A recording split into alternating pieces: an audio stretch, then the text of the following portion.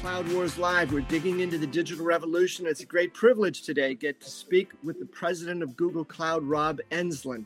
Rob had a legendary career at SAP before moving over to Google Cloud about 3 years ago, and he's had some amazing experiences there. And Rob, welcome to Cloud Wars Live. It's great to see you again. Thank you, Bob. Good to be here. Good to be with you as well. So, Rob, millions of different things to talk about here, but I know just before we hit the recording thing, there was some pretty interesting discussion going on here. Rob, would you just share some of your thoughts about what it's been like in this 2.5 years at Google Cloud, right? Because certainly the last 18 months have been like anything anybody's ever lived through. So what's it been like for you? Yeah, Bob, thank you very much. First, it's 28 months since I've joined Google Cloud and came in with a very, I would say, very specific focus, and that was to hopefully bring data and data innovation to enterprises at scale. Having known the capabilities that Google Cloud had, I always felt that consumer innovation was ahead of enterprise innovation, and I always admired what Google had done from an innovation point of view, whether it being in Alpha or with automotive or with Waymo, with DeepMind, and all these different areas, right? And I was chomping at the bit to take that and help companies understand how it could help shape them and think through how they could utilize satellite technology and Android TV and maps, and being able to connect that and really, really help them. And in order to do that 2.5 years ago, we had to bring in enterprise scale to Google Cloud. We had to certainly get a better coverage model around the world. I really felt that we needed to move the conversation from techie conversation to the boardroom. And I remember the very first conversations I had with people. I said, you can discuss Anthos to the nth degree, but when you're in the boardroom, nobody's going to understand it. So you better be able to take that technology and turn it into something that's meaningful for companies, that'll shape them and think through how they can be shaped. And one of those conversations was around travel. And people looked at me and said, well, what do you mean? I mean, we can do infrastructure migration. And I said, can you imagine when we can help the traveler have a better experience, right? Where they're going, what they do, the price points they pay, the seat that they want on the plane, and it's all automatically created for them. They don't have to go into multiple websites and hopefully change and get stuck and then feel like they might have lost their seat. If we could do all of that, can't we change the way that operates? So think how the airline industry or the travel industry could have a better experience. And I said, the beauty of Google is we have information and knowledge to be able to do that. And if we can do that, we can touch people in meaningful ways. And that changes the paradigm. So we came in, we focused on building out a partner ecosystem, becoming enterprise ready, hiring lots and lots of people that understood business processes, but also understood what the future of business processes could be, and really set ourselves on a goal of becoming a meaningful cloud provider at scale in the industry. And obviously we feel very fortunate where we've come. But one of the things that changed along the way was, we had this pandemic show up on our doorstep. And that, in many ways, it did not surprise me, but I think the scale to which cloud and cloud providers were able to cope and the flexible nature in which all of us operated truly took a world that had been kind of, I would say in March of 2020, kind of shocked. Yeah. Like, what would we do? Would we survive this? Would we be able to cope? Let's rush out to all the supermarkets and fill our house with food in case we needed to survive for 14 days. Well, guess what? It's 20 months later and we are still working through it. And multiple markets around the world, multiple countries have got different elevations. We've opened businesses, we've closed businesses. We've opened airlines, we've closed airlines. The one thing it's really taught us is we're able to touch billions of people in meaningful ways across a broad spectrum. Think about it, entertainment. The magic of entertainment. How do we stream today? Everybody's got a plus something on in the environment, on their phone, on on their different devices. You are constantly connected, and streaming doesn't happen because we've connected wire to wire. That has exploded because we've had network capacity. We've been able to architect network capacity. We've been able to move network capacity.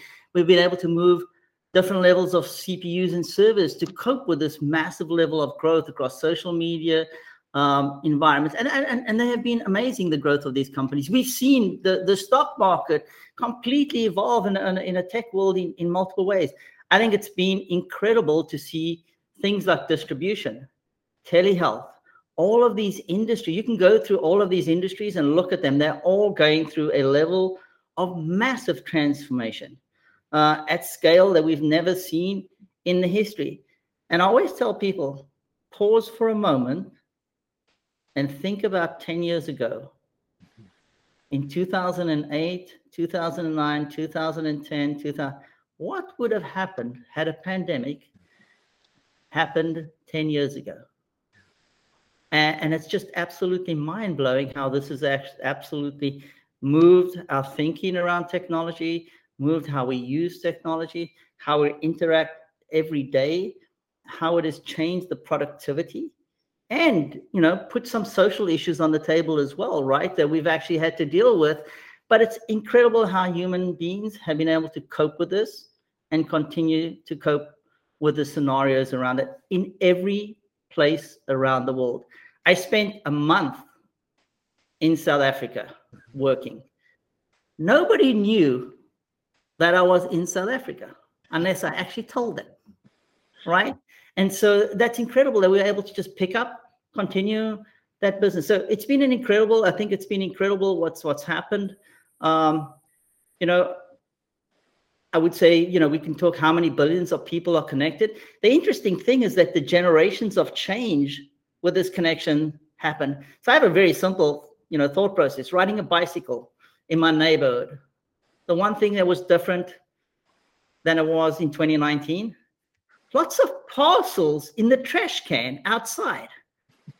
The older community has actually started to utilize an e-commerce play in a not in just a little way, in a massive way. It became normal routine. My 82-year mother is constantly purchasing, and 5 years ago that was unheard of. You just didn't. So the world has evolved in terms of the different variances of age, demographic, marketplaces. It's absolutely incredible what has been achieved. And with that, I think the future also becomes an interesting opportunity in a very, very meaningful way as well. Yeah, Rob, I love some of those observations you've offered up there. And, I think about the one thing you were describing, how people coped and the technology helped them cope. And I think on top of that, too, what I've been astonished by is that we had to cope to get by and deal with a lot of that change. But then, humans can be pretty resilient. And as we reach the coping stage, and then it was, right, click the innovation and opportunity stage. And there are businesses, right, popping up in different areas, different ways, or big businesses realizing, okay, we have one shot at this. We're not going to get 5 years to do a turnaround plan. We've got 5 months, 5 weeks. We either get this right or we don't. And I just thought it was a remarkable testament to, the human will, people's ideas, but the scope of those ideas, Rob, seem to be so much bigger and broader now because they're armed with some of those technological capabilities that you've touched on here a little bit, right? It's a very powerful combination. Yeah. In many ways, I view it as next generation companies got an acceleration simply because they were ready for this. They didn't know they were ready, but they were ready for this. Yeah. Probably, the company that was mentioned quite a bit during this time frame, maybe in the wrong or right way. But you look at the social media company like TikTok, right? The criteria around being in your house, looking for entertainment, not being able to move out, simply made that a natural. And there are others where they became natural. And so the older media companies had to move fast to enable that streaming, to create. Many of them even moved in such ways that they actually acquired or they merged with other companies to become highly. So that whole industry in 20 months just completely moved in a massively different direction. But then the other companies that you would say, well, in many cases, well, aren't you going to save now? Maybe it's time to, get down the hatchet and hide behind it and save as much money as you can and not do any. The opposite happened. Mm-hmm. The actual opposite happened. People looked at it and said, oh my gosh, this is an opportunity. The world will change and we will have to be ready for when that happens. And therefore we're going to invest now to become ready. I look at financial institutions. Financial institutions focused on, hey, Google, can you help us figure out how to really understand personalization?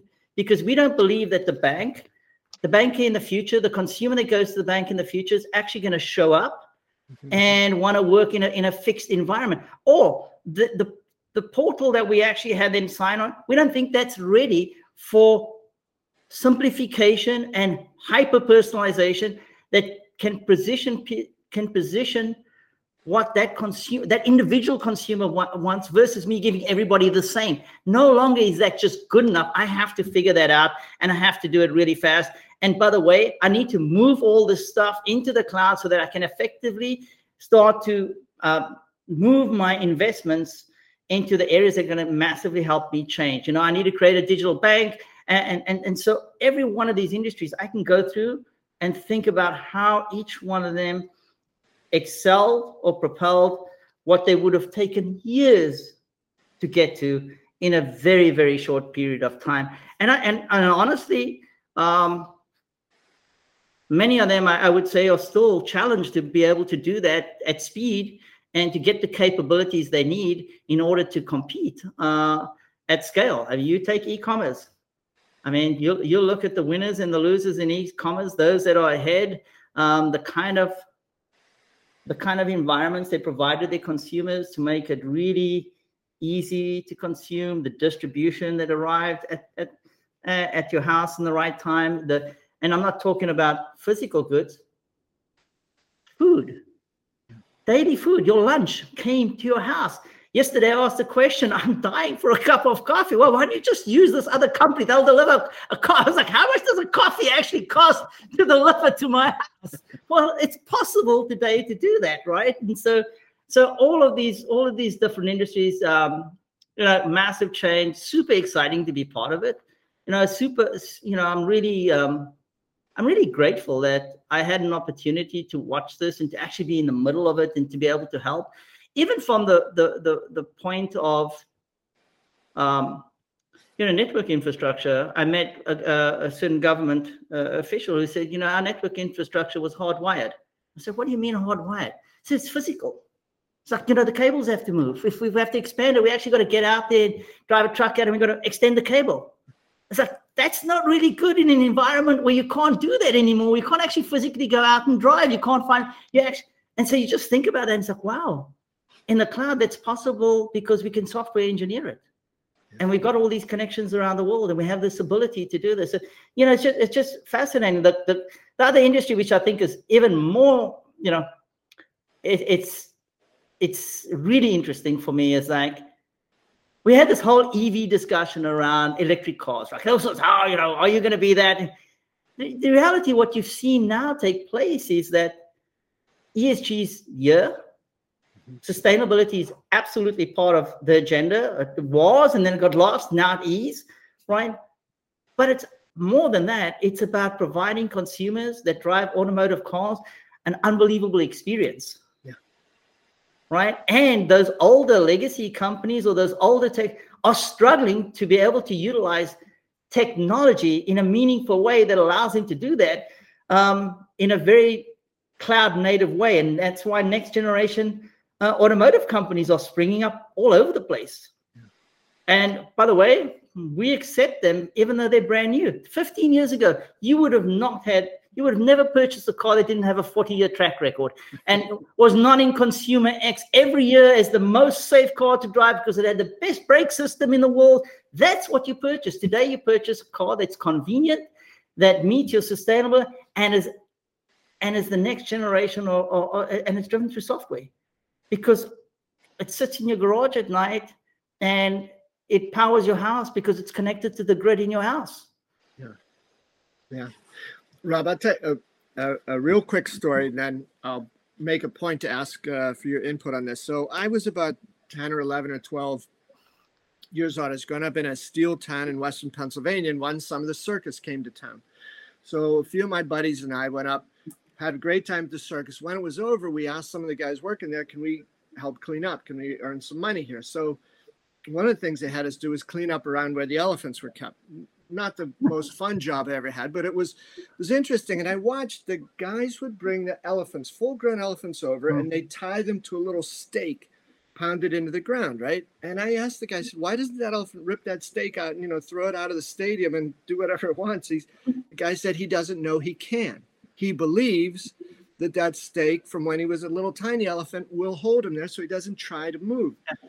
And Rob, I was thinking of this, another industry I wanted to ask you about, like the pharmaceutical industry, right? How many years or decades was the pharmaceutical put this out industry like a law of physics? It takes 10 years and $2.5 billion to create a new molecule. But now they're saying, it's going to be 2 or 3 years or 2 years. And, for a fifth of that cost. So it's this mindset that I think the cloud has unleashed about what is possible. And you touched on this. So you see in financial services, the experience things, the cars, pharmaceuticals, on and on like this. I think we're at a point of explosion of innovation that leads to not just innovation, but greater opportunities for people, better standard of living, more choices, more possibilities. It's a remarkable time we're in right now.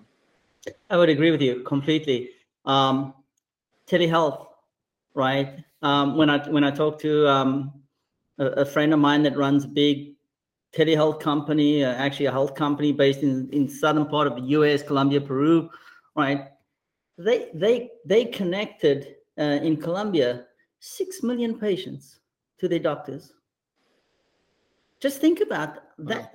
How do you do that in a world where we made a phone call to get an appointment and you were put on a piece of paper, if you're lucky, maybe on a calendar, right? And then you showed up and you waited. So just think about what impact that will be on future of health, of wealth. So I think it's been absolutely remarkable.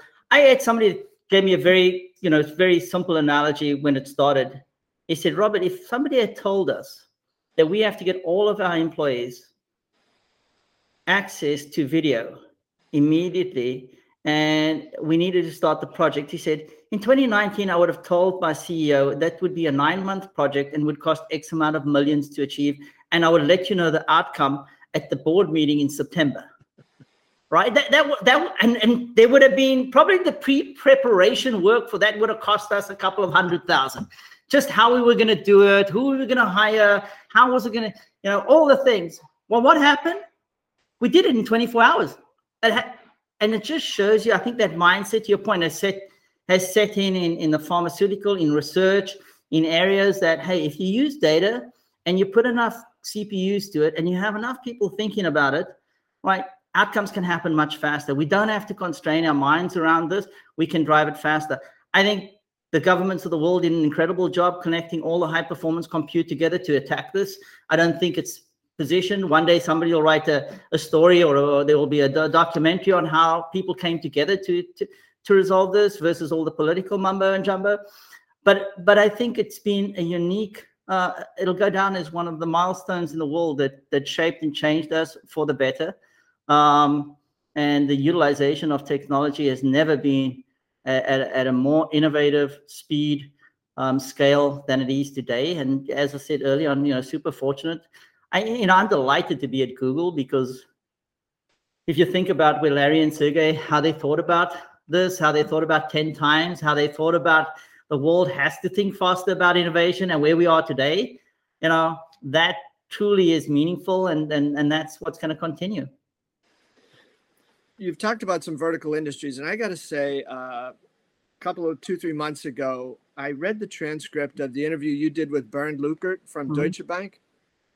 And if you take out the names, Bernd or Rob Enslin, and just look at some of the comments, Rob, you were nailing it pretty good there as a financial services executive. I mean, it shows you're not getting in there talking about, IaaS and PaaS. Yeah. You were talking about business models and that whole thing about why the fintechs need the big guys and the big guys need the fintechs and that open mindset for forget what you have done in the past and instead focus on what you need to do in the future. It was a fascinating conversation.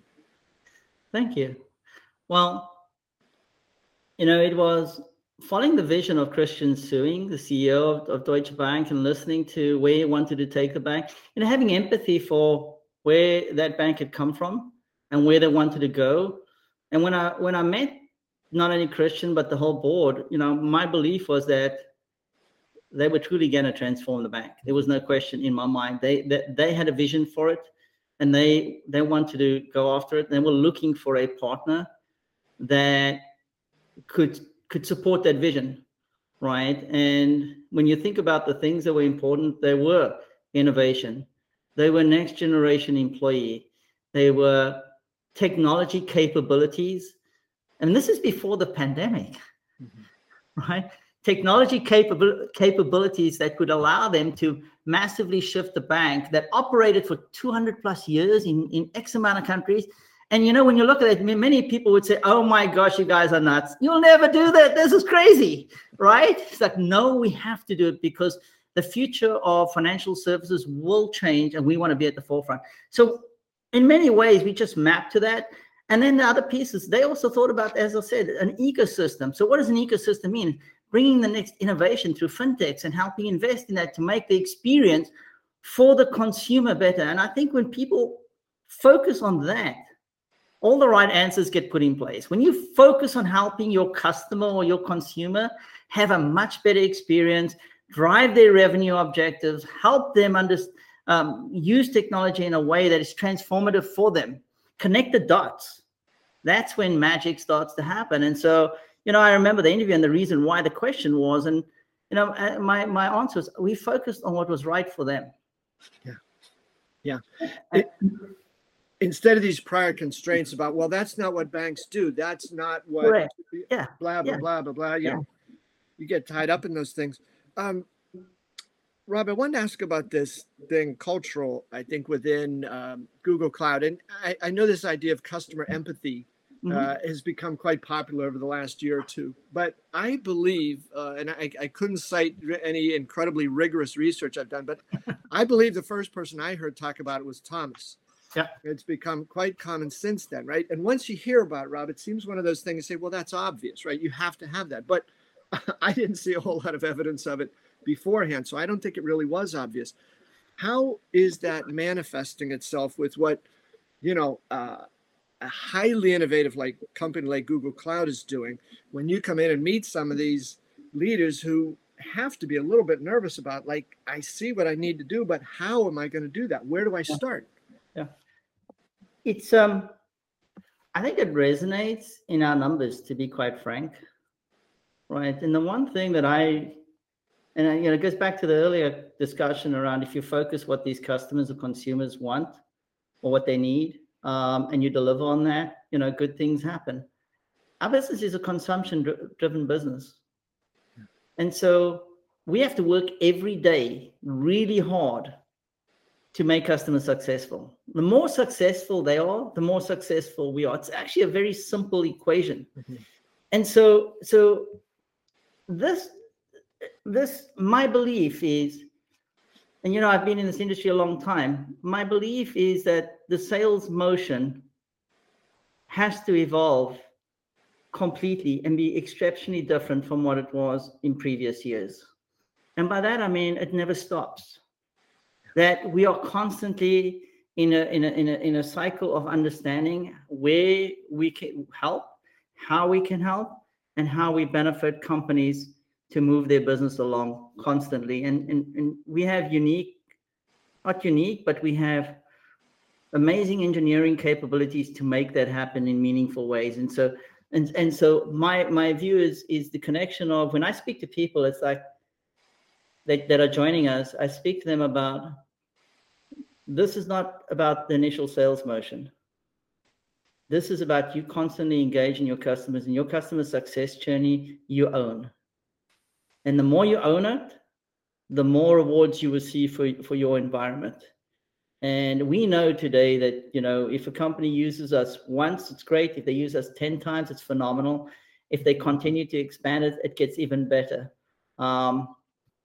And one of the things that we've done at Google Cloud, which I've had the honor of doing, is as bringing that consumer innovation into the enterprise in a meaningful way to build sustainability solutions, to understand how to connect payment, commerce, travel, Android TV, maps, and so on, planet, satellite technology, all of these to solve customer topics, problems, optimization that they haven't thought through before in ways that we at Google are very fortunate to be able to bring that to companies. So I always try to boil things down to the most simple thing. Show up every day, care more about your customers than others do, make certain you understand what their P&L looks like in your head.